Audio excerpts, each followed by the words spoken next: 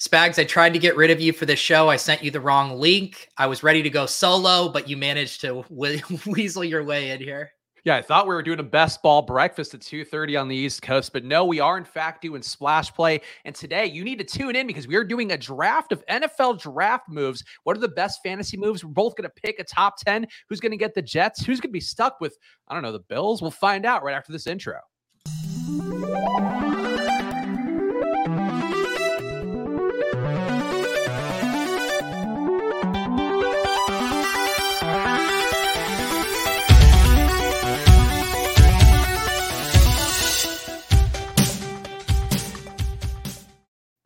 Hello, everyone, and welcome to another edition of Splash Play, the fantasy football podcast for every game under the sun. And once again, I'm Chris Spags, joined by your friend and mine, Pete Overzet. Though, Pete, today you might not be my friend based on you throwing me immediately under the bus on chat.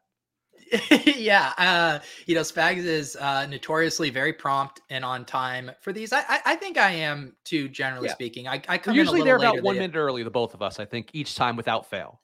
Yes, and so I always send Spags the StreamYard link, but because I had made two stream links yesterday afternoon, I apparently sent Spags the wrong one, and you were chilling in an old broadcast that had already finished, and I was just blissfully there, like, oh, I guess Pete must not have changed the background yet, la-di-da, not realizing, eventually figured out that it said ended in the top left corner, and that's where my baby brain kicked in. I really heroically came over to the correct stream, but we are here and excited today, Pete, because I think we're digging deep in the concept, the meta concept for an episode, kind of thing that we like to do on this show, where we're doing a draft of all the teams' NFL draft moves. So basically, if the Falcons, you're not taking Drake London or Desmond Ridder, you are getting both those in one package. And I'm excited to find a new way to debate the same things that everybody's talked about for the last 4 days. Yeah. This will be a really interesting draft just because I think we all are feeling this. We manufacture enthusiasm for the draft classes because we have nothing else to do and we're going to be drafting teams. And so we care about these players, but it's a pretty weak, abysmal class. I think if we look back in hindsight in about 5 years, this class will not hold up very well compared to some other classes. Who knows? We're wrong all the time. Maybe some superstars emerge, but top to bottom, this draft didn't feel super exciting. The story's out on the QBs. The running backs were pretty weak after the top two. We had the run of wide receivers, but then even not that many wide receivers were drafted later. So this draft will be interesting. I almost feel like it's easier to draft the worst ones than it is to draft the best ones, but we'll figure it out. Yeah, so let's right now get, if you can, if you're watching on YouTube, hit the like button, whether you're watching on Pete's channel or the Splash Play channel. Does help us out a bunch, helps us get seen by more people, and that is certainly the goal here as we find new ways to talk about football for 12 months a year. That's always the goal here on Splash Play. And also make sure you go over to footballoutsiders.com, check out the articles, lots of great draft analysis on there. Obviously, you're going to hear a lot of takes, but I do think our own Mike Tanier, as well as Derek Klassen, did a really great job breaking down all these guys. Derek's game film things, the breakdowns that he was doing, the articles he was putting together on that. It's really fantastic stuff, I think, to wrap your head around some of these guys. So check that stuff out, see what they're saying about your favorite team, perhaps, or just fantasy relevant players and even edge rushers. If you want to dig into the darker side of football, please go check that out at footballoutsiders.com right now. And of course, Pete, you did your first draft this morning, the Best Ball Mania kicking off $1 million to the regular season winner, as well as some top prizes for the regular formats for Best Ball. But an exciting time over there. We're going to do our first one on Friday. We wanted to do this as a little prep show leading up to it, but tell people what you're thinking so far about this prize format that is very unique and actually does reward somebody who maybe gets unlucky down the home stretch. Yeah, I've been kind of seeing people's feedback. I think in general, people are very happy with this structure. The one criticism I've seen that I think is a very fair criticism is the fact that the first place regular season is getting $1 million, as opposed to maybe spreading that $1 million out across, I don't know, the top 100 teams in regular season points. I mean, this is a massive contest, 450,000 plus entries. And, if you have a top 100 team in the regular season, there's a chance you might make $35. And so I think you could have made an argument that the marketing optics for, $1 million to regular season weren't as essential as for first and second, and that you could have spread that out. And then I think it would have increased the EV of building really strong regular season teams, which I actually think would have made for a really interesting drafting dynamic, because I do think drafting a team for rounds 1 through 14, optimized for that, or weeks 1 through 14, is different than optimizing for a team that can put up massive scores weeks 15, 16, and 17. So I kind of wish that was spread out, but overall, how can you not be excited about 3 millionaires getting crowned on Underdog? And the one thing they did change too, that's going to actually make things, I think, a little bit better, is how they did the advancement structure. There's actually a little difference in it this year, where the advance rates are a little more manageable in rounds 2 and 3. So we still have the 2 of 12, but then only 1 out of 10 to advance to, out of round 2, and 1 out of 16 to advance out of round 3, which is much smaller than last year. Obviously, you get the much bigger 470 person final, but these rates to advance, I think, feel more manageable than they did last year. I think it's some exciting changes all around. Like, I can tell you, I was talking about my NBA best ball teams a little bit on this show, and like, I was so bummed because the schedule just didn't work out. Some injuries down the stretch made it so much tougher in the playoffs of that. Whereas I think I had one of the best teams for the round 1 portion advancing there. Like, you can now sort of cover your ass with that, where if you have the Derrick Henry injury like last year, or whatever equivalent's going to pop up this year, I'm sure there's going to be a lot of them. Like, if you made a good team, you'll get a better shot to be rewarded here. And I think your points are all sound. Certainly, Pete, I would say, is probably one of the preeminent best ball voices out there, actually talking about how people are feeling about things like prize structures. But I think just the chance to win and have a little bit less of the just getting kind of screwed out down the home stretch, like, to me, that 14-week stretch should matter a lot. Yeah, I think it should too. And I hear people say, and this happens with everything, right? Where you look at DraftKings Millie Maker, and that contest is absurdly top heavy, right? Second place is generally 200,000, a fifth of first place. So to at least get the structure here where we have 2 million to first and $1 million to second, like, I feel like that's a more reasonable structure. But again, I guess what I'm trying to say is, like, they're trying to balance, marketing and growing it. If they just made the first place prize $1 million again, that kind of feels like stagnation from last year. So I get what they're going for. I do love the poetry of having 3 millionaire makers for Best Ball Mania 3 and stuff. And I think it's fun. If you don't want to tie up your money, if you don't want a shot take at $1 million, there's going to be smaller tournaments. They're going to have puppy tournaments. They're going to have big dogs that have flatter payout structures. You can play the 12-man leagues, grind out your ROI there. But this is for shot taking and a chance to win $1 million. So you are now officially aligned. Are you you mentioned it on Friday's show that we're not allowed to draft on your teams this year because you're planning on maxing out. Are you officially announcing your candidacy to max out the BBM3? I'm officially doing it. I actually named my first team this morning. I put number 1 in there. I put in parentheses that it was a live stream. So I want to be able to go back through this year and look at my win rates for live streams versus slow drafts versus ones I do in the solitude of my own home. One interesting question here from Sags in the chat. Wonder what DraftKings response will be to Underdog. It feels like at a certain point that the DraftKings and FanDuels of the world might just cede Best Ball to Underdog, and FFPC is also doing a good job in a different kind of style of things. But like, I feel like that's what I think is going to happen, Pete. It's like the opposite of what's happening with the sportsbook industry, where DraftKings and FanDuels are going to own everything. I feel like they're just going to kind of let Underdog have this, and then at some point, maybe a meeting of the minds will occur, and then they'll share that product.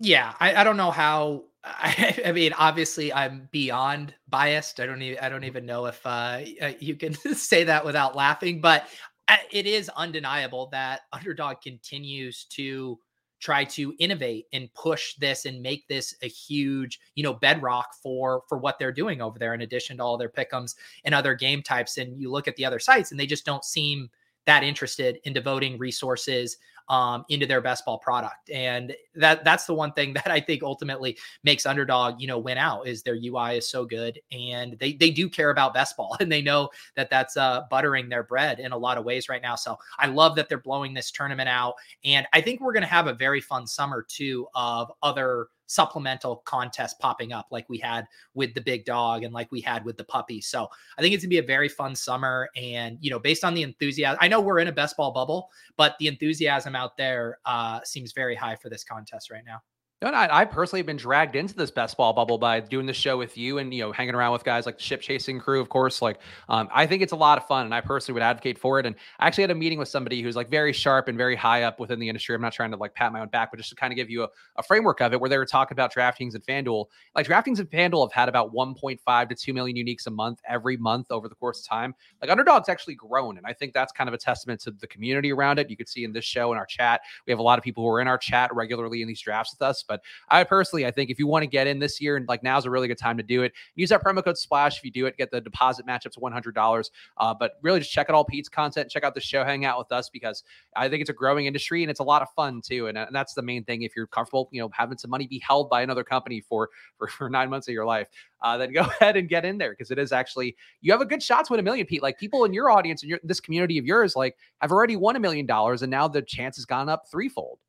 Yeah, and I will say, you're obviously tying up your money for the whole season, but you do get really good sweat equity out of it too, being able to log in and check your exposures, check how your teams are doing. And then obviously when you get to week 14 and seeing what teams you need, it is a really enjoyable sweat. And Nick even mentioning here, and Redmond tweeted about this, that they are going to be expanding their kind of player exposure search tools. And apparently Nick was able to see a sneak peek in the Underdog Discord. So I love that they continue to kind of innovate with stuff like this, letting us name our teams last year. I thought was a fun addition as well. So really kind of playing to how we all like to interact with our best ball teams, I think is really smart, because there is nothing better than, a guy gets injured or a guy gets promoted and you go immediately check your exposure page to see if you're underweight or overweight that player. Yeah, so I think they're doing good stuff over there. So again, check it out. Use that promo code SPLASH and hang out with us all off season long, because we're going to keep playing drafts. We're going to keep doing drafts on here. Pete's going to be doing a bunch as well. Randomizer will be back soon. So lots of good stuff coming up here if you are into best ball or just want to get more in because you hear us talk about it so much. Before we get into the NFL draft, Pete, USFL week 3. Did you get anything in your life from the USFL this weekend? So I didn't, and I also noticed even our true non-fake USFL thought leaders were down bad on Twitter. I saw Justin and Cody going through it. They seem dejected. I shouldn't laugh. Like, we all wanted this to be a thing. I think we all put significant amount of both like literal time and energy into wanting USFL DFS to be a thing, and it's just not happening. It is a downer. There was one big kerfluffle in particular that I saw Cody Main tweeted and Adam Levitan retweeted as well to amplify a little bit for Cody. Of course, the ETR gang doing a great job doing everything football out there. But I would say, like, Cody's take about that one with Michigan Panthers, basically they tweeted out a running back as an active who ended up being, I think, the top scoring running back on at least one of the slates, if not in the actual tournament winning lineup. And I think it actually was Pat Mayo as one of the guys who chopped up top for it. So, like, clearly people, if you're paying attention, you can win money in this. But it is shitty. Like, if you're getting literal false information from the team's Twitter handle, like, that's just not something you could do at this point. You can see the tweet on the screen from Cody Main there. And Reggie Corbin is the one who went off, transfers to an active roster. He ends up playing in the game, gets a third carry, I think ends up not with 100 rushing yards, but pretty close to it, Pete. And that's the kind of shit you just can't get away with when you're a league that you're going to get that foundation from gamblers and fantasy players. We've talked about that a lot on this show, and it drives me insane they can't get that right. Yeah, and it kind of speaks, and I think Denny Carter had some good tweets about this too, where it's like we do not want a watered down version of the NFL for these leagues. We want stuff that pushes the envelope, that has a ton of scoring. I mean, I think Denny's take was like, don't even allow field goals or punts. Just like, all we care about is offense. All we care about is points scoring. We want to bet on it. We want fast paced, entertaining games. And you give us, like, that's how you hide the talent gap between your players and those of the NFL, is with kind of, bending it to a more exciting game. And they just didn't do that. They failed completely. And there are versions of this league where you and me are watching, 8 hours of it over the weekend instead of, just checking the box scores. Like, so I think it's really disappointing. And like you said, too, the information thing dovetails with that again. Know your core audience. Your most rabid fans care about fantasy. They care about sports betting, and information is king for that. And if you're not going to be leaning into that and knowing that's what makes people excited about the sport, then you're just going to fail. Yeah, and Eric pointing out too, I was actually wrong because I think the first 100-yard rusher for the USFL happened in the game before that.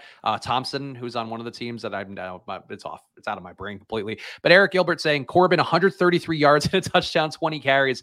So that's tough. It's like, that's the best performance I think in USFL running back history. Maybe not counting some of the PPR points. So when that guy is being listed as an active, it's bad form for everybody. And the thing too is like the games this weekend weren't the best from what I was tracking. I did watch mostly the highlights rather than the games themselves. You can see a Kyle Dvorak tweet, Pete, that you're pulling up on the screen. Yeah, he says spring leagues always have the choice between being an absolute garbage impersonation of the NFL or a league of innovation and experiments, and you know which one they will choose. And what I was saying, Denny mentioned, it should be illegal to punt or kick field goals. Like, I mean, it sounds like a hot take, but seriously, this is what we should be doing with these leagues because no one is watching them for the purity of the game. Yeah, and when we had talked to them, they were pretty progressive. For my day job, of course, at Edge Sports and Football Outsiders, we were talking to the USFL about maybe supplying our coach simulation models that help people make optimal calls basically in game. So you'll know if it's a 4th and 3, you should go for it, basically that kind of thing. And they were very open in that kind of stuff. So it is surprising to me to have those, kind of talks with people and they say one thing and then ultimately what comes out in the field is different. But I think the USFL desperately, and we're going to get to the NFL draft stuff right after this, but I think they just need they need that one viral game. Like they need that game that captures everybody's attention. And it's like, it's some, 38-35 win, come from behind for like maybe that Stallions Breakers kind of format where it's two teams that actually have some good players. I think DeAndre Johnson for the Generals could be one of those breakout stars, but I feel like it has to be something like that where it happens on a Saturday where there's nothing going on and then people are on Twitter are talking about it and everybody feels like they missed something.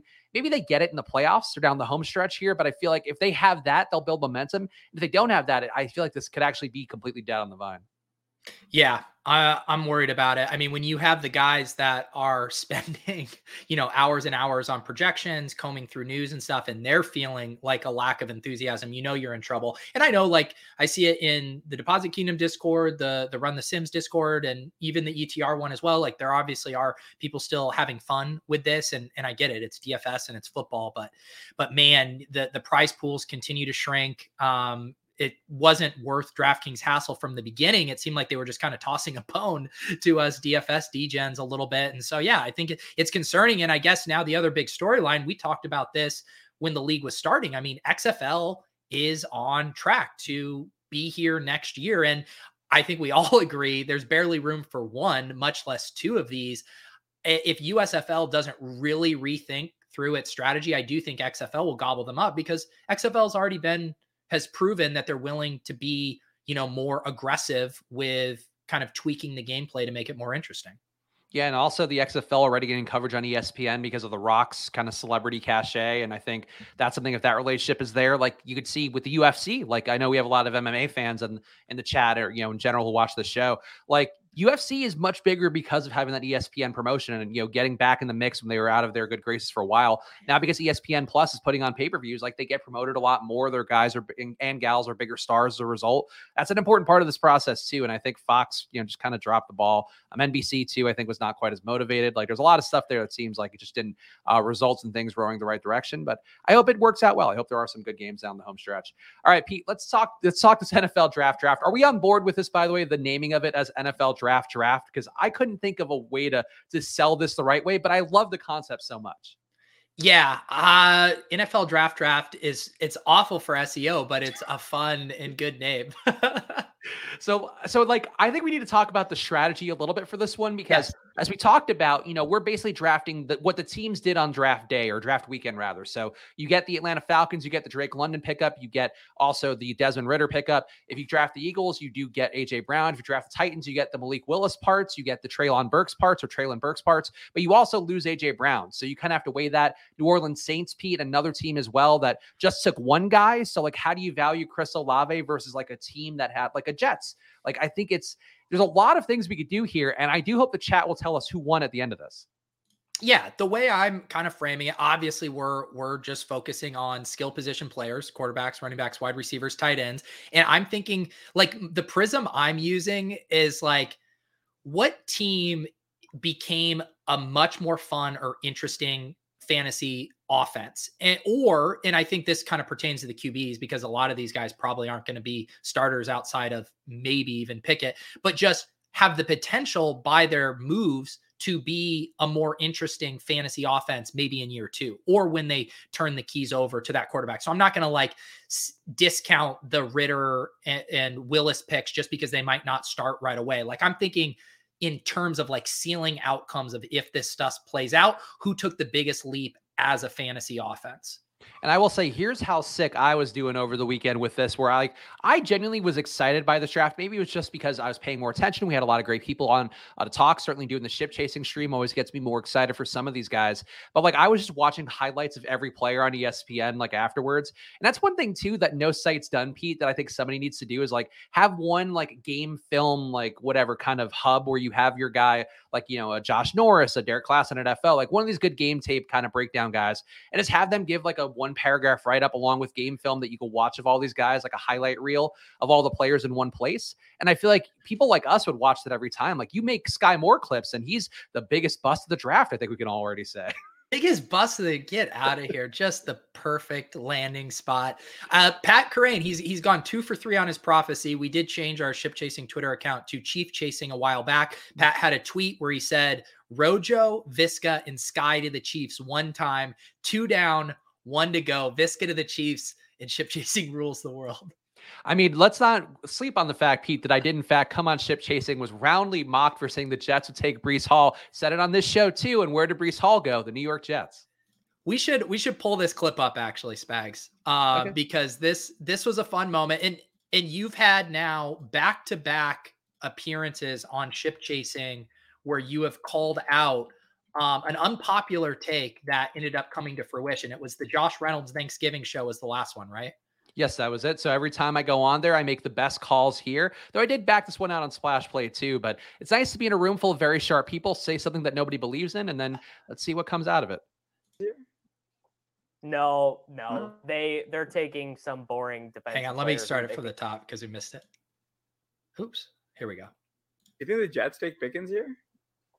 No, they're taking some boring defensive player who they think fell too far, I'm sure. What if they took Breece Hall? He could be the Thunder. They already drafted. They got Michael Carter. They already got the Thunder. Lightning. Davis disagrees right away. Is he? I think Ty Johnson's the Lightning. Ty Johnson's going to be Tevin Coleman's the Lightning. Is Tevin Coleman still there? I think they resigned him, didn't they? Correct. Yeah, you guys all talking about Tevin Coleman, talking about Ty Johnson, and here one of us sees through it all. And you can see the wheels spinning in my head too. Like, who can the Jets take? Breece Hall, and that's Pete. That's the kind of football mind that one day is going to get me in a front office. I think so. You're turning into an oracle. Dare I say, maybe we'll get to bust out our crystal ball here. You waste all your crystal ball picks in the crystal ball segment. You do your actual crystal ball on ship chasing, apparently. I think it's honestly, I just love doing that show. We talk a lot on the show. Obviously, Pete, if you're watching this show, you're probably watching ship chasing, but always fun doing the show with Gretch. Kerrane is also so sharp. And that particular group of guys, like it was interesting, like an eclectic group, definitely more data minds in there. And then you have Davis just hot taking his way through. I love doing shows with Davis because he is unabashed, like unashamed to be wrong. And that's a beautiful thing sometimes. I'm gonna get a clip made of Davis's Lynn Swan comp reaction because that ended up being one of my favorite parts. Like they ended up comparing Garrett Wilson on the stream to Lynn Swan, and Davis just lost his mind. It was a very fun moment. All right, let's get into this NFL draft. And guys, hit the like button whether you're watching live or after the fact. We helped us out a bunch, and we appreciate it a bunch. And that's really what we're going for here. The community thing is what we're all about. Pete, but I wouldn't be doing my job if I weren't being a class act, allowing you to have the 101 here in our draft. We are both going to pick 10 teams, I presume, in snake draft order, or I guess, is that about right?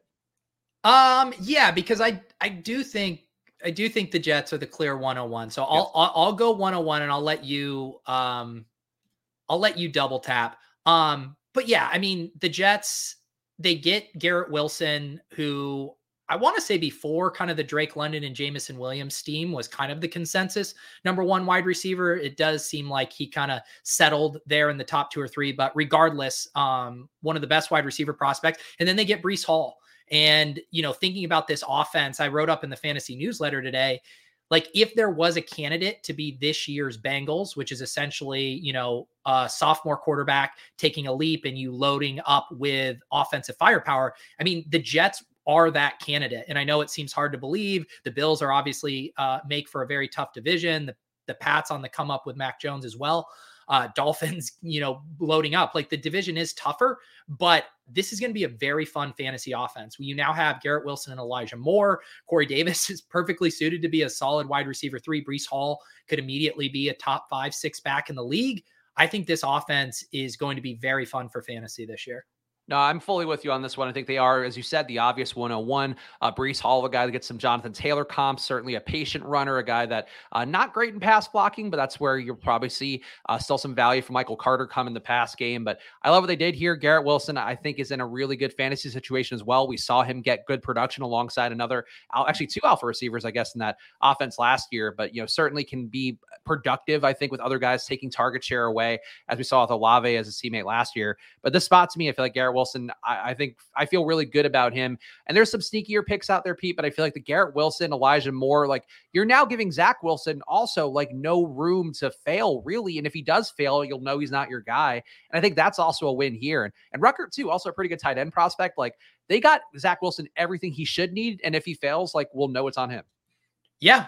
And that's kind of the strategy some of these teams are taking. I don't know if they deserve a top pick, but that's what the Lions signaled to us with Jared Goff. They're basically like, we are going to load up and surround him with weapons. And I don't think that experiment's going to work out for them, maybe how they hoped, but at least they're making a bet. You basically have to decide, we keep taking stabs looking for our franchise quarterback, or we surround them with the most possible weaponry. And I think it's a viable route as well. All right, so I'm going to get 2 picks in a row here, and I'm going to go, Pete, to a team that I think you can make the case either way for them being a hit or being a team that lost a little too much talent. But I think the Tennessee Titans actually rebuilt really well here, so I'm going to take them as the 2nd overall pick, adding Treylon Burks, adding Kyle Phillips as well, kind of an Adam Humphries type receiver out of UCLA. Malik Willis, we've talked a lot on this show, a guy that I liked a lot. Hassan Haskins, too, I think also a guy that could take some pressure off of Derrick Henry if the curse of the 370 touches or whatever is one of those things that continues to bite him. I think Haskins could actually be pretty productive, similar big back, kind of, again, watching some of that ESPN game film. I thought Haskins looked a little bit like a combo to me of Deonta Foreman with Dontrell Hilliard, if we're going to compare it to the same team last year. And that appeals to me as somebody who could take some pressure off of Derrick Henry. So if you're going to lose an A.J. Brown, I think it's never going to be a great thing. But Burks, I think, sold me a little bit more. I think Pickens would have been equally interesting to me. Drake London, I think, would have been more appealing to me in this spot, Pete. But I like the Titans a lot. Malik Willis being there too, like, that could be huge if Ryan Tannehill, regresses or gets hurt or whatever. And I think he could be electric out there. And I think they have the potential to be a really fun team. Yeah. I think they are. I think they would probably have been my 3rd or 4th, but they're right up there. I was very impressed with what they did, and I think you could argue whether they should have tried to take one more run at it with Tannehill, A.J. Brown, and Henry. But AFC so damn competitive. I like this kind of retool/rebuild on the fly. And now I'm curious where this one ranks for you, but I'm going to go to the NFC South, and I'm going to take the Atlanta Falcons with the 1st pick of the 2nd round here.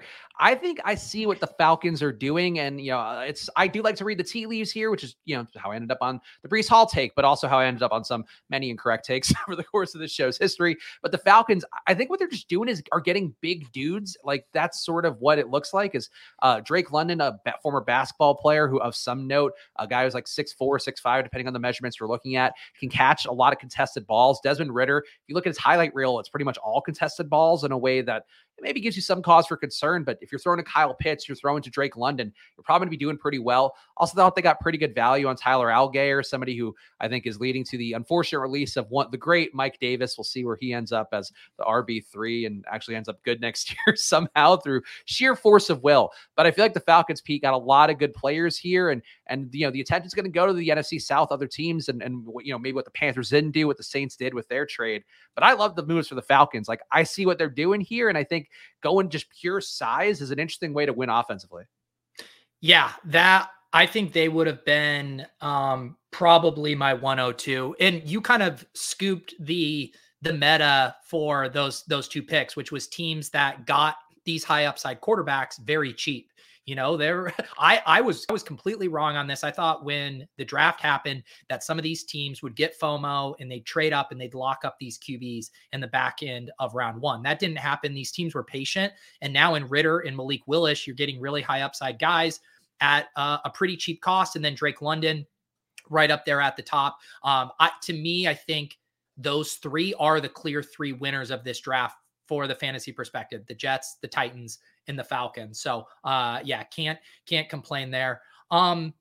I think it starts to get a little trickier now. I don't think there's some slam dunk. So I'm going to go the opposite way of the Titans. And even though they didn't draft anyone, because we are including AJ Brown, who I think you can say is the most talented player on any of these cards that we're showing today. Obviously not a rookie, but they were willing to pay him and they used that ammo to get him. We know how much the Eagles have struggled to draft good wide receivers. The Justin Jefferson pass for Rager has haunted the franchise, and I think they undid it here.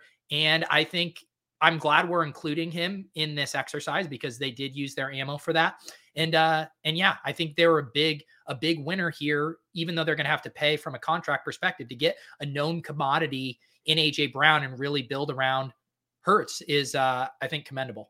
Yeah, one of the best young receivers in the league, getting him in and giving, again, Jalen Hurts, it's show and prove time. You now have all the weapons here. What are you going to do with it? I think I'm with you on that one. And you could have made the case. This is also where it got a little tough too, is like, should the Dolphins getting Tyreek Hill been included? But I'm only including moves that happened in the weekend of the NFL draft. I feel like that's the only way to be fair, Pete. But if you are going to go by that metric, I feel like AJ Brown, the best wide receiver who moved and probably the best wide receiver who went on any roster, including the draftees. Yeah. So yeah, I mean, now to go into the season with AJ Brown, Devonta Smith, who I do think Devonta Smith is, I think he's good enough to be your number one wide receiver, but man, Devonta Smith is your number two wide receiver.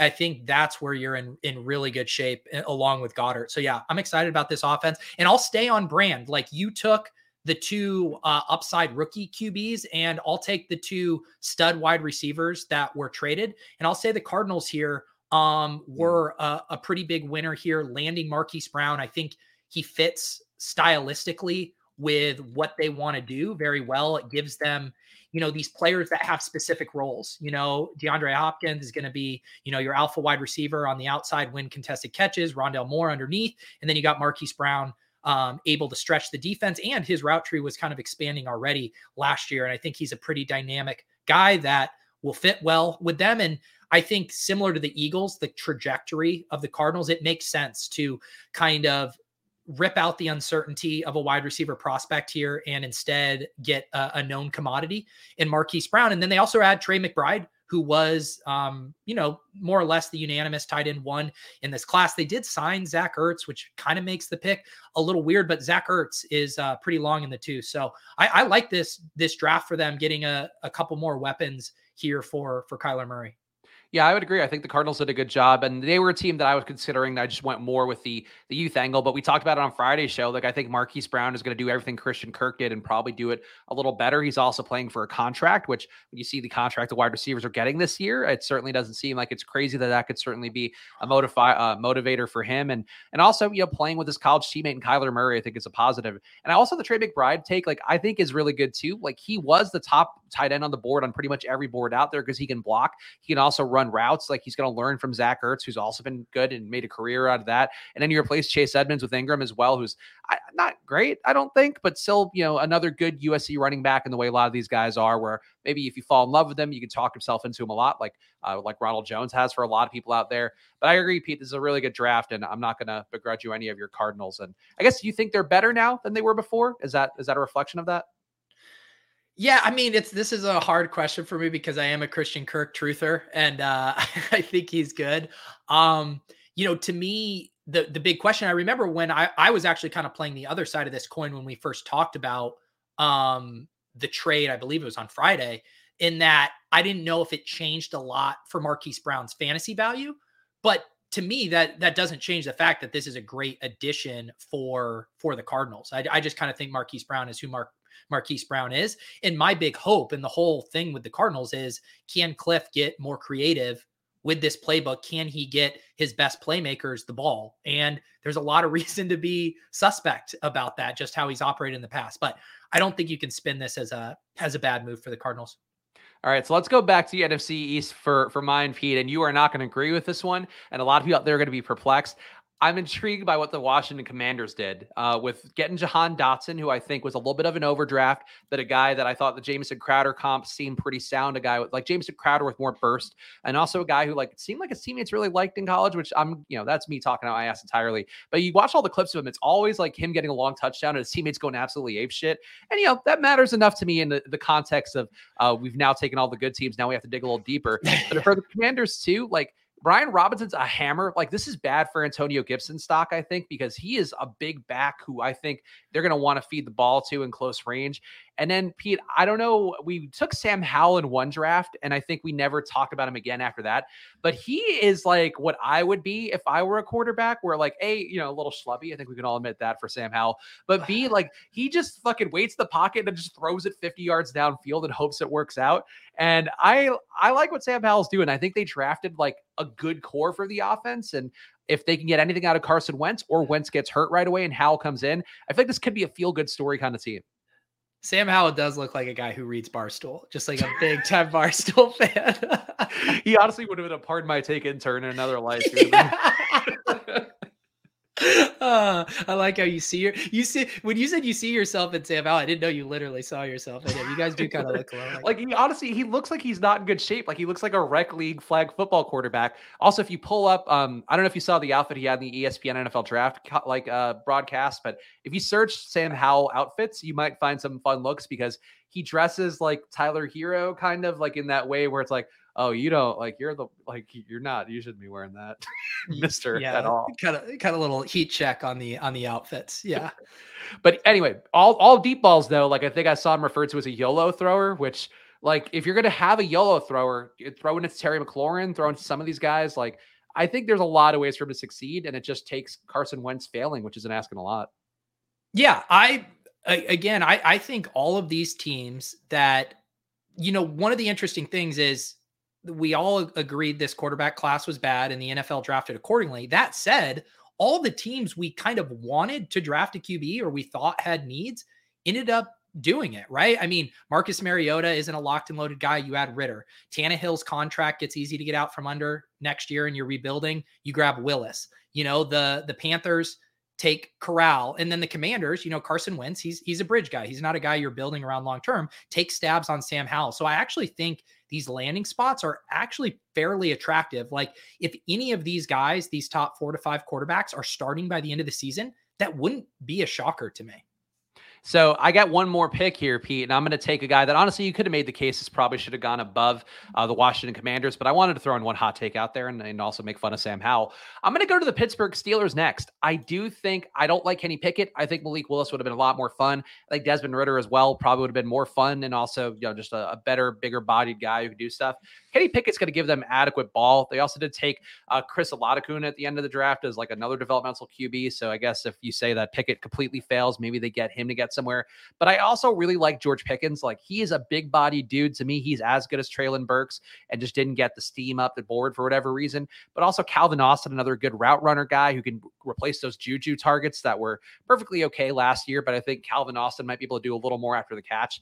Like, I know it's easy to make fun of Pickett. We did it a lot on this show, Pete, but I feel like the Steelers actually got pretty good prospects here and definitely going to money the target shares. But I think for a GPP passing team, like, I feel like the Steelers are actually in a pretty good spot. Yeah, I thought Pickens was a nice pick for them. I mean, they're just absolutely loaded at wide receiver. And, Kenny Pickett is kind of, in a Jared Goff type situation, right? Where all the pieces around him, like Najee as your DeAndre Swift, you have Freiermuth as your Hawkinson, and you have a sick, 3 wide receiver core there with Pickens, Claypool, and Deontay Johnson. So yeah, I mean, I think he's going to be put in a position to succeed. You can't complain about your weapons if you're Kenny Pickett. All right, Pete, we are in round 4 and you get 2 picks in a row. So who are you going to take? Yeah. So I am, I just mentioned the Lions, and I do think even though they didn't have, a massive amount of players they added, I do think that that Jameson Williams could end up being the best wide receiver in this class. A lot of, the metrics and the things we look at for predicting future success point to Jameson Williams being a superstar. And the Lions certainly thought so, trading up to get him in this deep wide receiver class. And I think it's very interesting from a team perspective now to round him out with Amon-Ra St. Brown, who had a great year last year. They bring in DJ Chark. They now are very, very explosive. And I mentioned Swift and Hawkinson. So I think this move to me, even though it's just Jameson Williams, sorry, James Mitchell, represents them kind of pushing their chips all in on what this offense can be. And sure, their defense is bad. Sure, Jared Goff probably isn't capable of leading you to a Super Bowl. But as far as like what this draft, the spirit of this draft is creating fun fantasy offenses. And now defenses legitimately have weapons in all areas of the field when facing the Lions that they have to worry about. Also, it is worth pointing out that I think there's a typo on the picture there. We did have our graphics team do a great job with the stuff, but I think it is, in fact, Jameson Williams is a wide receiver. James Mitchell's a tight end, so just something to keep in mind in case you are, for some reason, building your ADPs off of our screen shares here. That's one to correct, but I'm with you overall. Like, I think this also kind of fits the thesis that we've been talking about with some of these guys. Like, give the QB all the weapons you could possibly get and see what they can do. Jameson Williams is a deep ball threat that if Jared Goff can't get the ball to him or can't get the ball to him in space and can't get the most out of him, like that's going to be on Jared Goff by quite a bit. And I think Jameson Williams apparently thinks he's going to be back in time for training camp, which seems crazy coming off of his ACL injury. But still, if that's what he's saying publicly, you got to think he's got to have some confidence. And maybe he's not ready to go full go by training camp. But if he can get out there for week 1 and at least be out there and practice building that rapport with Jared Goff, like it's a really interesting construction here. And I think too, Pete, do you remember if TJ Hawkinson signed an extension at some point? Is he like under a long-term deal? I want to say he's still under his rookie contract. Because I feel like James Mitchell was coming off of an injury and he was, I think, going to be a better graded tight end prospect overall. It wouldn't shock me if they're drafting him as maybe a potential replacement for Hawkinson. And yeah, Hawkinson's deal ends in 2023. And I think his bonuses come off too. So I guess it could be shit or get off the pot time for Hawkinson next year. But I think in that perspective, like drafting another big body tight end who maybe could be a replacement, or at least you see what you get there. Like, I think they made a good move here. So I think the pick overall by you is pretty solid. All right. It is now back to you for picks, or no, I have one more pick here on the double. Okay. So yeah, we're getting at the point in the draft where we're just basically having to get carried by, the best player that these teams took. And I'm going to go ahead. And I know you try to throw shade on Sky Moore. I am going to say the Chiefs here. Sky Moore was a guy that had been connected to the Chiefs a lot during the pre-draft process. They obviously needed to backfill around losing Tyreek Hill. They grabbed Juju Smith-Schuster in free agency and then add Sky Moore. And now all of a sudden, I think if Sky Moore is who we think he can be, that all of a sudden, between Juju, Sky Moore, and Kelsey, that you're back to having a pretty explosive offensive attack. And I just don't think we can discount. We have seen Patrick Mahomes make Nicole Hardman look like a superstar. We've seen him make Demarcus Robinson look very good at times. Byron Pringle look really good. So Sky Moore, who I think is more talented than all three of those guys I just mentioned, comes in and now gets Patrick Mahomes as his quarterback. I think that's very interesting for fantasy. And I think the Chiefs will remain a top offense in the league. And Sky Moore is a prime candidate to be a big part of that. I think you're completely right about everything you're saying. The one thing I would push back on is like, there's enough short guys who are good making contested catches like after him. Like even Wan'Dale Robinson's a guy that I don't even know if we're going to draft the Giants here today, but I feel like he's a little too small. Like I think Sky Moore's listed at 6 feet and Robinson's at like 5'8", but like still like Robinson got into space more and got behind guys more in an SEC offense, than Sky Moore is going against lesser competition and stuff like that worries me. I think Patrick Mahomes can make a star out of anybody. I think there's also some RPO stuff with Sky Moore where he was really good running slants and RPOs. The Chiefs run a lot more RPO than I think people normally would think of. So that's one of those things that I've seen football heads talking about. But I just feel like if you want a short guy, you can get into space. Like there are other picks to be had there. And I would rather have George Pickens. Like I think Pickens was a beast. And if he put him in that Chiefs offense, like I think he's Devontae Adams in that Chiefs offense. Yeah. I mean, I like Pickens too. I think it was kind of just, picking your flavor of wide receiver. And, Sky Moore, again, when you look at his prospect profile and what he did in college, everything points to him just being a rock solid wide receiver. So my guess is I wonder if they thought Sky Moore was like a safer pick, that he had a higher floor. And Pickens was kind of more of a big cut, but also a big miss potential guy. I don't know. I think either would have been good, but I have no problem with the Sky Moore selection. No, I think that's a fair way to look at it too. Definitely a solid floor player and a guy who could probably rack up some targets if you are in a PPR format. If you see him getting those positive training camp notes. I am going to be back on the clock here. And I don't know if this is going to be controversial, but I'm actually going to go to the NFC North. I'm going to take the Green Bay Packers. I think Christian Watson is the kind of dude that's going to be really good. And if Aaron Rodgers is feeding him the ball and he looks like he did against much lesser competition, I think that's the one ding for him. But a guy who picked up a lot of steam down the stretch. The other receivers, I feel like they just took their shots. Guys like Dubs, I don't really know. I didn't see enough of him. Samori Torre, I didn't see any of, but I feel like they took their shots at receiver and still, just really lottery tickets at this point. Like, who's Aaron Rodgers going to bond to? Like, I don't think that coming in, people would have predicted him to have Allen Lazard. I am not lucky to be thrown off the stream. Pete, I think we need to welcome contrarian takes about Sky Moore here because too much universal love is going his way, and I think there are some holes to poke. No, I mean, it's never gone wrong when Ship Chasing has planted its flag of approval on these players. 2 years ago, it was LaVisca. Last year, it was Rondale Moore. And I mean, we have a perfect track record that no one should ever question. That is right. And just like me throwing out hot takes on Ship Chasing as well, I guess it just brings out the best of everybody. But I would say the Packers, though, I just think Watson's a really nice player. I like what I've seen so far. I think Aaron Rodgers could make him a star. And I think that's something, too, that everybody was really on Twitter beating up, the Packers and going, oh, they're just drafted defensive players. And then people making jokes, too, that maybe Aaron Rodgers is into some sort of FinDom thing and he just likes being not given good receivers. But I think there's an arrogance to Aaron Rodgers where he thinks he can make one of these guys a star. Aaron Rodgers did, lead the league in terms of QB DVOA play according to Football Outsiders last year. So he's generating the most value over average when adjusting for the defenses and all of that. Like, if anybody can make Christian Watson a star coming out of a small school, I think it's Aaron Rodgers. And I think, Pete, this could also blow up completely in my face. But I like the pick and I like trying to get more out of this draft capital rather than just, going with all the first round gold rush that everybody else is doing. Yeah. I think that makes sense. Who's your 111? My 111 is actually going to be, so I don't know the confidence level I have with this one, but the Indianapolis Colts, I do like them adding Alec Pierce. Jelani Woods, also an interesting tight end prospect. I don't get why they added another tight end, but I guess this guy's more of a blocker, Andrew Ogletree. But the Colts, I felt like adding Alec Pierce, a guy that wasn't talked about as much on some of these shows, certainly wasn't as hyped up as a Treylon Burks or a George Pickens, but does have, and it goes beyond just him being kind of lanky and white, Pete. He has some Cooper Kupp vibes, does Alec Pierce. And I feel like overall, that's the kind of play that could actually, lead to Matt Ryan getting the most out of this guy too, taking a little pressure off of Michael Pittman. I think Alec Pierce is going to be better because of Matt Ryan and being in this offense, having Jonathan Taylor in the backfield. I think they did a good job getting some talent that wasn't really as hyped as some of the other guys we've talked about so far, Pete. Here's the problem with Alec Pierce, who seems like a nice guy. Seems like he loves loading up, pardon my take, every morning before he goes out on a jog. But they took him one pick before Sky Moore. And you can't take Alec Pierce before Sky Moore. So that's my gripe. I mean, the Colts, I think, who are you backing in this race? Where if the Colts, I think, if anything, really drawing a line in the sand to say that Alec Pierce is directly better than Sky Moore. And I would agree. He's a bigger body dude, outside receiver. Spags, you want to should we get a little classic Pete and Spags bet? $100 more fantasy points year one, Alec Pierce or Sky Moore? Yeah, I'll take it. Yes. Okay, done.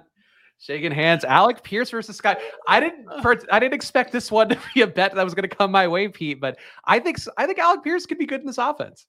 I love it. Yeah. The problem, even if they are the exact same player from a talent perspective, one has the dust ball Matt Ryan throwing to him, and the other has probably the greatest quarterback to ever play the game throwing to him. So GG's, Specs. I mean, it's going to be fun when Marquez Valdes-Scantling is running down the field like a gazelle time and time again as Sky Moore watches limply pass blocking from the slot. Yeah, right. MVS is not cucking Sky Moore. Sky is the one who knocks. Thank you, Spags. I made note of that bet. $100. Add that to my... Look at that. Eric says Spags funding 4 BBM3 drafts for Pete. I appreciate that. Well, the good news is you won't know that I'm paying for them until another. I'm getting to hold the money. We're both getting to hold the money for another 9 months. That's right. We should probably escrow it somewhere, just to be sure. Yeah. How many rounds are we going with this? I think we're going to go to 10. We said top 10, so we got to go to 10. Well, so we've done 11 picks. Right. So I think we're in round 6 right now for you, and you would take 6 and 7. I think, we're going to have less to say here down the home stretch. Yeah. Yeah, it is getting a little thin. I will do I will go ahead and do the Saints. Chris Olave wasn't one of my, favorite players as far as the wide receivers at the top. As a 4-year guy, I'm always a little more skeptical of those guys.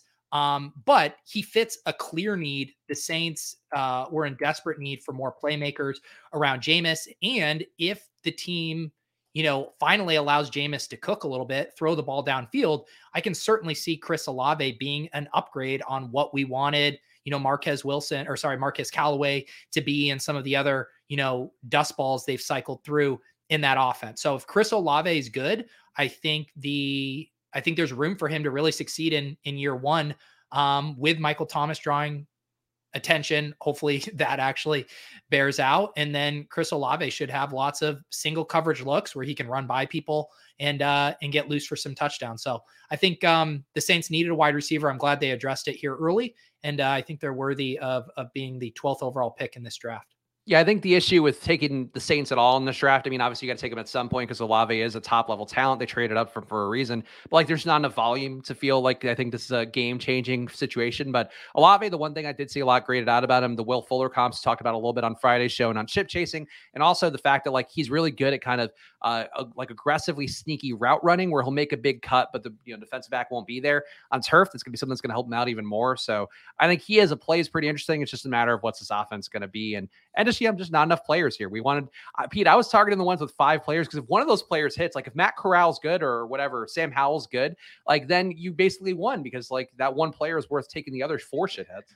Well, you just teed me up for my next pick, and I am going to take Matt Corral here. I know the Panthers only added one guy here in this draft from a fantasy perspective, Matt Corral, round 3, pick 94, but I'm excited to see Matt Corral in camp versus Sam Darnold. And as much as the team might say that they want to roll with Sam Darnold, I think it's right for them to have concerns. And I think it's right for them to take a stab at a discounted price on Matt Corral. In other iterations of the NFL, maybe Matt Corral is a first round pick where the quarterbacks are a little bit more buzzy. They were able to get him on a really nice deal here. And like you said, if he hits, he represents such a major value to the franchise. I know the hit rate for these round 3 quarterbacks is very low, but I still like that they addressed it as opposed to just kind of putting their head in the sand and saying we're good with Sam Darnold. Yeah, I wish they would have just traded up the 8 spots and got Malik Willis, but it just seems like maybe they didn't like Malik Willis enough. And Matt Corral, I think, went a little bit cheaper than he would have been expected. There were some reports of him, teams digging him because I guess he had battles with alcoholism or depression or whatever. And I don't know, but if you're going to get a discount, the talent level's there, and he's going to be an RPO offense, and he's a guy who knows the RPOs. Nick Bird there giving a positive take about the Panthers fans and their reaction to Matt Corral. Certainly an upgrade potentially, and maybe it also pushes Sam Darnold to get a little better. There's a lot of ways they could win with this one, so I'm not going to begrudge it too much. So back to me, I think, and we're in round 7, right? So we got about 3 picks left. Yeah. I'm going to go to the Dallas Cowboys, and I don't love the picks they made, but I do think going Jalen Tolbert, going Jake Ferguson, 2 guys who are going to be competent pass catchers in an offense where you probably just need to be a guy on the field and have Dak Prescott targeting you as attention goes CeeDee Lamb's way. Now goes Dalton Schultz's way a little bit more. But I feel like the issue with me with Tolbert is I don't think he's an elite talent. I don't think he's a guy that's going to supplant Michael Gallup, maybe even not supplant James Washington, but he's going to be out there a good amount, Pete. And I feel like fantasy value wise, Tolbert's probably just going to rise to the tide, and maybe Ferguson does too, even though, you got to expect that everything for the most part is going to be going CeeDee Lamb and also Dalton Schultz's way. Yeah. I was reading some stuff about Jalen Tolbert and got pretty excited for him. And I do think he feels like he could be kind of that Chase Claypool type pick, right? Where he doesn't check every single box, but he goes to a team that wants to pass, that has a good quarterback. Of course, when Claypool went as a rookie, Big Ben had a little bit more left in the tank. And I could certainly see finishing the season really strong. There is room for him to also get off to a fast start if Michael Gallup isn't 100% for the start of the season, which it sounds like is in question. So yeah, I think always taking stabs, in his worst case scenario is what, like Josh Palmer last year, where you get opportunities on a good offense. So yeah, I think Tolbert's really interesting. Yep. So, all right, same page there. And I think I get one more pick here, right? Yeah. I'm going to go. Okay, so this is one, Pete, you might disagree. And a lot of Seahawks fans out there might also disagree, but I'm going to go to the NFC West, take the Seattle Seahawks next. Because, so one thing that I really like, and we always talk about this in this show, the rebrand, Kenneth Walker III, now going by Ken Walker, which sounds powerful. That sounds like a back that would have been fantastic in the 80s, would have been a superstar in the first version of Tecmo Bowl. But also the part of the reason I'm taking the Seahawks here is, A, I think Kenneth Walker's good. B, the fact that he didn't take a QB speaks to my theory. Another thing that I think I'm going to be proven right on, that they just wanted Drew Lock and they want to see what Drew Lock has. And I think if you're pushing the chips in the middle and letting Drew Lock see if he could soar, if he's going to thud onto the ground, I think this is a good spot for the Seahawks. And if he sucks, you come back to the table next year, draft a QB. But if you don't love any of the QBs, Pete, I don't think they should force it. And they clearly didn't. And they love Drew Lock as I do. Yeah, I think I'm going to give you credit and say I don't think the Seahawks should have fell this far in this draft. I know the only other person who could have scooped them up is the person saying that, which seems weird. But I think we, myself included, got caught up in how awful of a pick this was from a team building perspective. Clearly needed to address the quarterback, running back, literally the least important thing on your team. You have Rashad Penny, who looked awesome down the stretch last year. Very replaceable position. No need to waste draft capital on that. That aside, Kenneth Walker is the consensus number 2 running back in the class. Seattle wants to run the ball. They're going to need to run the ball with Drew Lock at quarterback, and Kenneth Walker will probably be fairly relevant for fantasy. So I think as it pertains to this draft, just by necessity of where he went in round 2 and how important running back is for fantasy when you do get that lead back role, he probably should have gone higher. Yeah, look, I would agree. And look, I think Walker, I agree with your point about Rashad Penny being good enough that he probably shouldn't have taken another running back. But Walker was explosive. Like, Walker can get into space, can catch some balls too. I think it's an interesting 1-2 punch. And, Chris Carson, maybe he's not coming back. I think maybe that makes it a little more palatable. But overall, the Drew Lock era, Pete, that one draft we had with the Seahawks stack, I feel like it's going to be one that's live for us at the end of whatever tournament that was. And I'm curious to see how it does, because it's really entirely contingent on Drew Lock being replacement level and a little bit more. Yeah. The Drew Lock thing, it is crazy that he emerged from free agency in the draft just without any competition. Truly insane. All right. We're really starting to dig the bottom of the barrel here. I do have a couple though that I like. So for my pick here, I am going to do the Tampa Bay Bucks, mainly because of Rachaad White. There were rumors initially that Rachaad White might slip to the 5th, 6th round, might not even get drafted. He goes here in round 3. And my kind of thesis for this is one, Rachaad White was one of the better pass catching backs in the league. I know a lot of the DraftNik guys really liked him as a prospect. And the Bucks have signaled to us that they don't really want to have to use Leonard Fournette as their full bell cow. I know that they've been forced to, but you can tell by signing Gio Bernard, they had Keyshawn Vaughn, they had Rojo, and they want a complement to him. And so the fact that Rachaad White could come in and immediately have touches, immediately have a role, and then also knowing that he has the kind of the capability to be a 3-down back, to me, he looks like what could be a pure 1-for-1 handcuff for Leonard Fournette if he went down, or just have a standalone roll out the gate and probably just be more explosive than Fournette. Because what Fournette is now is just a competent player who can do all the things that you ask of a running back, but isn't really adding much beyond that. And so I think Rachaad White is a legit threat to be a fantasy difference maker this year if he were ever to get a crack in this offense. And we even saw it in the playoffs, like the game that Keyshawn Vaughn got to start when Leonard Fournette was out. He didn't even play that well, and he still racked up fantasy points. So the opportunity in this offense is great. And whether through performance or injury or whatever, I think Rachaad White is firmly in the mix. Yeah, Rachaad White, I know, killed USC a couple points of the season. I think actually the last couple seasons, but definitely looks like a quality player who could, Fournette got hurt. I think could even do some of that bell cow style work too. And as Pete mentioned, a good pass catcher. So I'm supportive of that. It would be nice to have Gio Bernard out of the way to give him the chance to maybe get the life that Rojo never got for himself. But I think Rachaad White is a solid pick. And I wouldn't sleep on Cade Otton either. Like, if Gronk doesn't come back, he actually kind of has some Gronk-like qualities based on the limited stuff I was seeing on him. And, could be an interesting tight end.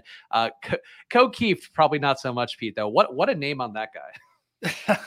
Yeah, I mean they sure love their tight ends. I guess OJ Howard got shipped out. And yeah, Gronk and Brait, but boy, do they love their tight ends. I can just picture the video right now with Cade, KO, Gronk, and Brait doing shots at Club 11 or whatever. That's Miami, I guess. All right, I have one more pick here, and man, this is getting gross. But let's do this. So the thesis with the 49ers basically every year is similar to what it used to be with the Patriots, where you just take their cheapest running back. And we've seen how impactful those running backs can be when they hit. We saw it in previous years with Mostert. Then it was Jeff Wilson Jr. We've even had JaMychal Hasty have some big games. Then, of course, Eli Mitchell comes out of the woodwork. And now all of a sudden they do it again. In the third round, they draft Tyrion Davis-Price. And I legit know nothing about him other than the fact that Kyle Shanahan loves giving these guys shots. And when they do get a chance at opportunity in the offense, it's such a, well-oiled running machine that they are generally fantasy playmakers. So Mostert's obviously gone. Eli Mitchell, the incumbent, Wilson coming back. But this honestly isn't that scary of a depth chart to climb. And again, he shouldn't be drafted in the, top 100 of picks or anything like that. But he is a guy I want to be sprinkling in drafts, just knowing how this offense operates. It wouldn't be the first time we saw Tyrion rise through the ranks and win over the hearts of people in an unexpected way. No, I'm with you. It's odd that they would waste this draft capital on a running back. I guess you lost Mostert, and that's the thing. And they just maybe don't want to commit to Eli Williams as being a full bell cow back like they had to last year. But a solid pick. And Danny Gray, I think another guy who might be listed as a running back here, but is more of a wide receiver slot guy. Methodology saying just went down a Sam Howell rabbit hole. Mom likes to party and seems like his sister wants to be an Instagram influencer. Likable family for sure. Do those things sound likable to you, Pete? This is you and Mathology. We need to have a regular segment called Spags and Mathology, horn dog out, and I can just go and get a new seltzer or something while you guys talk. I was going to say, it definitely does sound like a stepsister caught in a dryer kind of scene for both the Howell family and for all the people online. But either way, we'll be keeping a close eye on Sam Howell moving forward. Very enjoyable. So wait, I think you might have one more pick left. I think I get two and then you get one more. I just did Bucks and Niners back to back. Right. But I think don't you end at 10? Isn't that the way it goes? I'm running out of picks. Spags. Yeah. All right. So my two that I'm going to take here, yeah, it is getting a little thin. I will take the Raiders. Zamir White, I think, seems like a Josh Jacobs replacement. So the AFC West, we've talked a lot about, it's kind of betting on the division overall and just there being a lot of shootouts. This is the most competent QB play league. I know some props came out this week. I think I saw Sam Hoppen tweeting about it, but 1,300 passing or 1,300 receiving yards projected for Devontae Adams. That also screams like, hey, he's going to be part of a high-octane offense. If they don't keep Josh Jacobs, you could definitely see Zamir White get a meaningful amount of work here in a way that he can pay off. He looks like a monster on film, a guy that I think, you have the other running back there, Britton Brown, more of a committee running back in his career. But Zamir White, just one of those guys that I keep saying Zamir White is a guy that overall, just watching the film, he jumps off when you see him, an explosive player and somebody that I've seen draft people talk about, maybe he should have been mentioned more. Maybe the Raiders are onto something, Pete, but we know they love to run the ball. Josh McDaniels also historically loves to run the ball. He could step in and be very useful. Yeah, I think the only thing that makes him less interesting to me compared to say someone like Rachaad White, who I think could have the potential to be a 1-for-1 bell cow handcuff, is if Josh Jacobs gets hurt, sure, Zamir White probably comes in and gets the early down carries, but Kenyon Drake or whoever is probably still going to serve as the pass catching role. So I think you're kind of having to hit a multi-leg parlay there with him. And I think, you could mention maybe a guy like Isaiah Spiller as well, just some guys who I think have a clear path to a bunch of touches. But yeah, at this point in this godforsaken NFL draft, I'm not going to quibble anymore. Oh, we went from such enthusiasm for the NFL draft to loathing it in such record time. Yes, please do your final pick. My last take the Bears. I just wanted to make sure that the Bears are last. JJ Zachariason really shitting on the Bears at a pro level recently. I don't know if you've been following some of his tweets, but not a Velus Jones fan. The tweets of JJ that I've been following are the ones where he posts screenshots of people insulting him or his model or his ranks, and then he just replies back, "You have a beautiful family," or "I love the NFT in your profile picture." Tried to kill him with kindness. My favorite one was someone yesterday.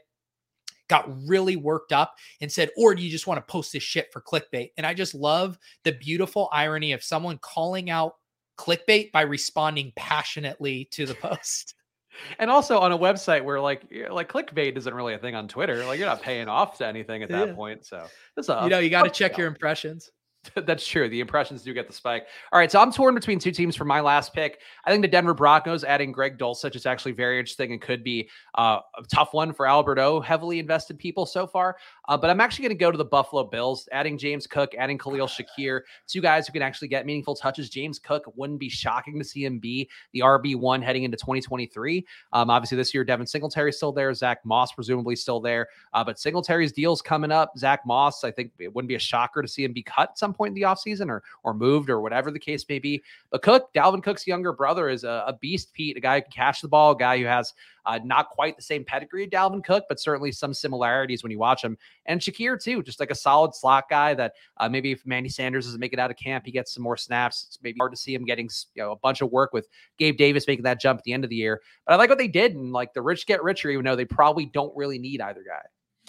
Yeah, I'm intrigued by James Cook, another guy who probably should have gone earlier in this draft, because my guess is when you do the projections and when we see the projections, none of these guys will project very well because people are going to, toss some to Singletary, toss some to Moss, and then you have Cook. But this is a super high-powered offense, and James Cook might just be better, probably is better than both of these guys. I do think Devin Singletary's good, but I think there's a potential James Cook's better. And if he's able to ascend to that top role in the offense, I think it's unlikely that they have a bell cow in this offense, but I think there's some massive upside here. I'll be really curious to see where his ADP settles, but these are the exact kind of guys we want to be taking shots on in drafts, solid profile pedigree, and then go to an offense that's very explosive and efficient and is going to score a ton of touchdowns. So yeah, I think the Bills are a good pick here.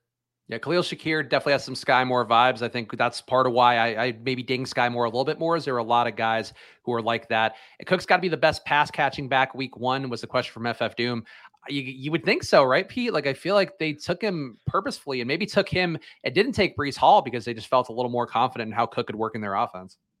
Yeah, because I think you could say maybe Breece Hall loses some pass catching work to Michael Carter out of the gate. I'm guessing we see a similar trajectory for Breece Hall as we did for Jonathan Taylor, right? Where he's working early down, early in the season. Then towards the end of the season, we start to see it a little bit more. They're like, this guy's just too good to not be giving him the ball in more situations. So I could see that kind of trajectory for him. And then, yeah, I mean, Kenneth Walker, Seattle, at least last year with Russ Wilson, didn't throw to the running back position a ton. I don't know how much you want to count on Drew Lock checking it down either. So yeah, I think it's wide open for best pass catching back in this offense. I would say the other guy right up there would probably be Rachaad White with him. Yep, I'm with you. I think some interesting moves here. And of course, if you got any, chime down in the comments. Obviously, we've been following the chat all show long, but we appreciate you guys hanging out with us. And then, Pete, is there anybody at all any team that we didn't talk about that like there was no shot at you drafting? I feel like the Bears are the one that I don't know how you make any case at all for them. And I think that's probably the only one that you could say that for. Yeah, the Bears. There's one more. So yeah, the Bears, they took one wide receiver who turns 25 in about, I think in 9 days. I looked it up on May 11th. Velus Jones turns 25 years old, which is just absurd. And it's unfortunate. I know I guess people liked a lot of their defensive picks and thought they were getting good value on some of their picks, but this organization is like on a different wavelength than Justin Fields and Justin Fields' trajectory. And I just feel like he's caught in this weird limbo thing and he's not set up to succeed this year, which is a bummer. And then the other one, like just pure out of like sadness, I think you have to go to the Jags. The Jags added Snoop Connor was their only addition there. And Pat Kerrane talked about this a lot when the Christian Kirk move happened. And his take was getting Christian Kirk isn't bad, ... in a vacuum, but it is very bad if they think they're set at wide receiver and then don't take advantage of this loaded draft class. And that ended up certainly be the case. I can't even remember what picks they had or what ones they gave up, but to not add more weaponry, I think they should have been doing what the Jets were doing and the Lions were doing. And basically, let's get as much information about Trevor Lawrence this year. We're out from Urban Meyer. Let's surround him with talent and see what we truly have in him. Whereas now I feel like if we run this season out with the wide receivers they currently have, I think there's legitimate still uncertainty on what Trevor Lawrence is. And from a team building perspective, I think that's bad. Same with the Bears, both these teams that they really need more information on these quarterbacks, and they haven't put them in a position to succeed. Yeah, just because you pay Christian Kirk like a number one doesn't mean that he actually is going to be that number one. So yeah, I think that's a fair point. And actually one team that we didn't mention at all, the Bengals, I don't think took a single offensive player. So that's one that automatically has to be eliminated as well for this process. But I guess kudos to them for knowing like they got every position they need. Like maybe they could have taken a tight end, but I don't even know what we did graphically. Oh, they just put, so we just put the... I put on the sheet to give to our production team. I was like, a lot of defensive players. Like, I don't know what to do for that. They have what most teams are trying to emulate, right? Like you have a back that can play all three downs. You have a superstar wide receiver, a superstar second wide receiver, and then like a perfect stylistic fit third wide receiver in Tyler Boyd. I guess you could say they could maybe use a slight upgrade at tight end, but I mean, they have the build that everyone's trying to now, replicate for their offensive firepower. Yeah. So either way, that sums it up pretty well for us. Pete, any final words for you? Of course, we're going to be back on Friday doing our first Best Ball Mania draft as a duo on this show. So come join us then at 2:30 on Friday to get into those streets. But Pete, anything for you coming up? No. Tomorrow, Club Top Shot, Wednesday, ship chasing. Yeah, just the usual stuff.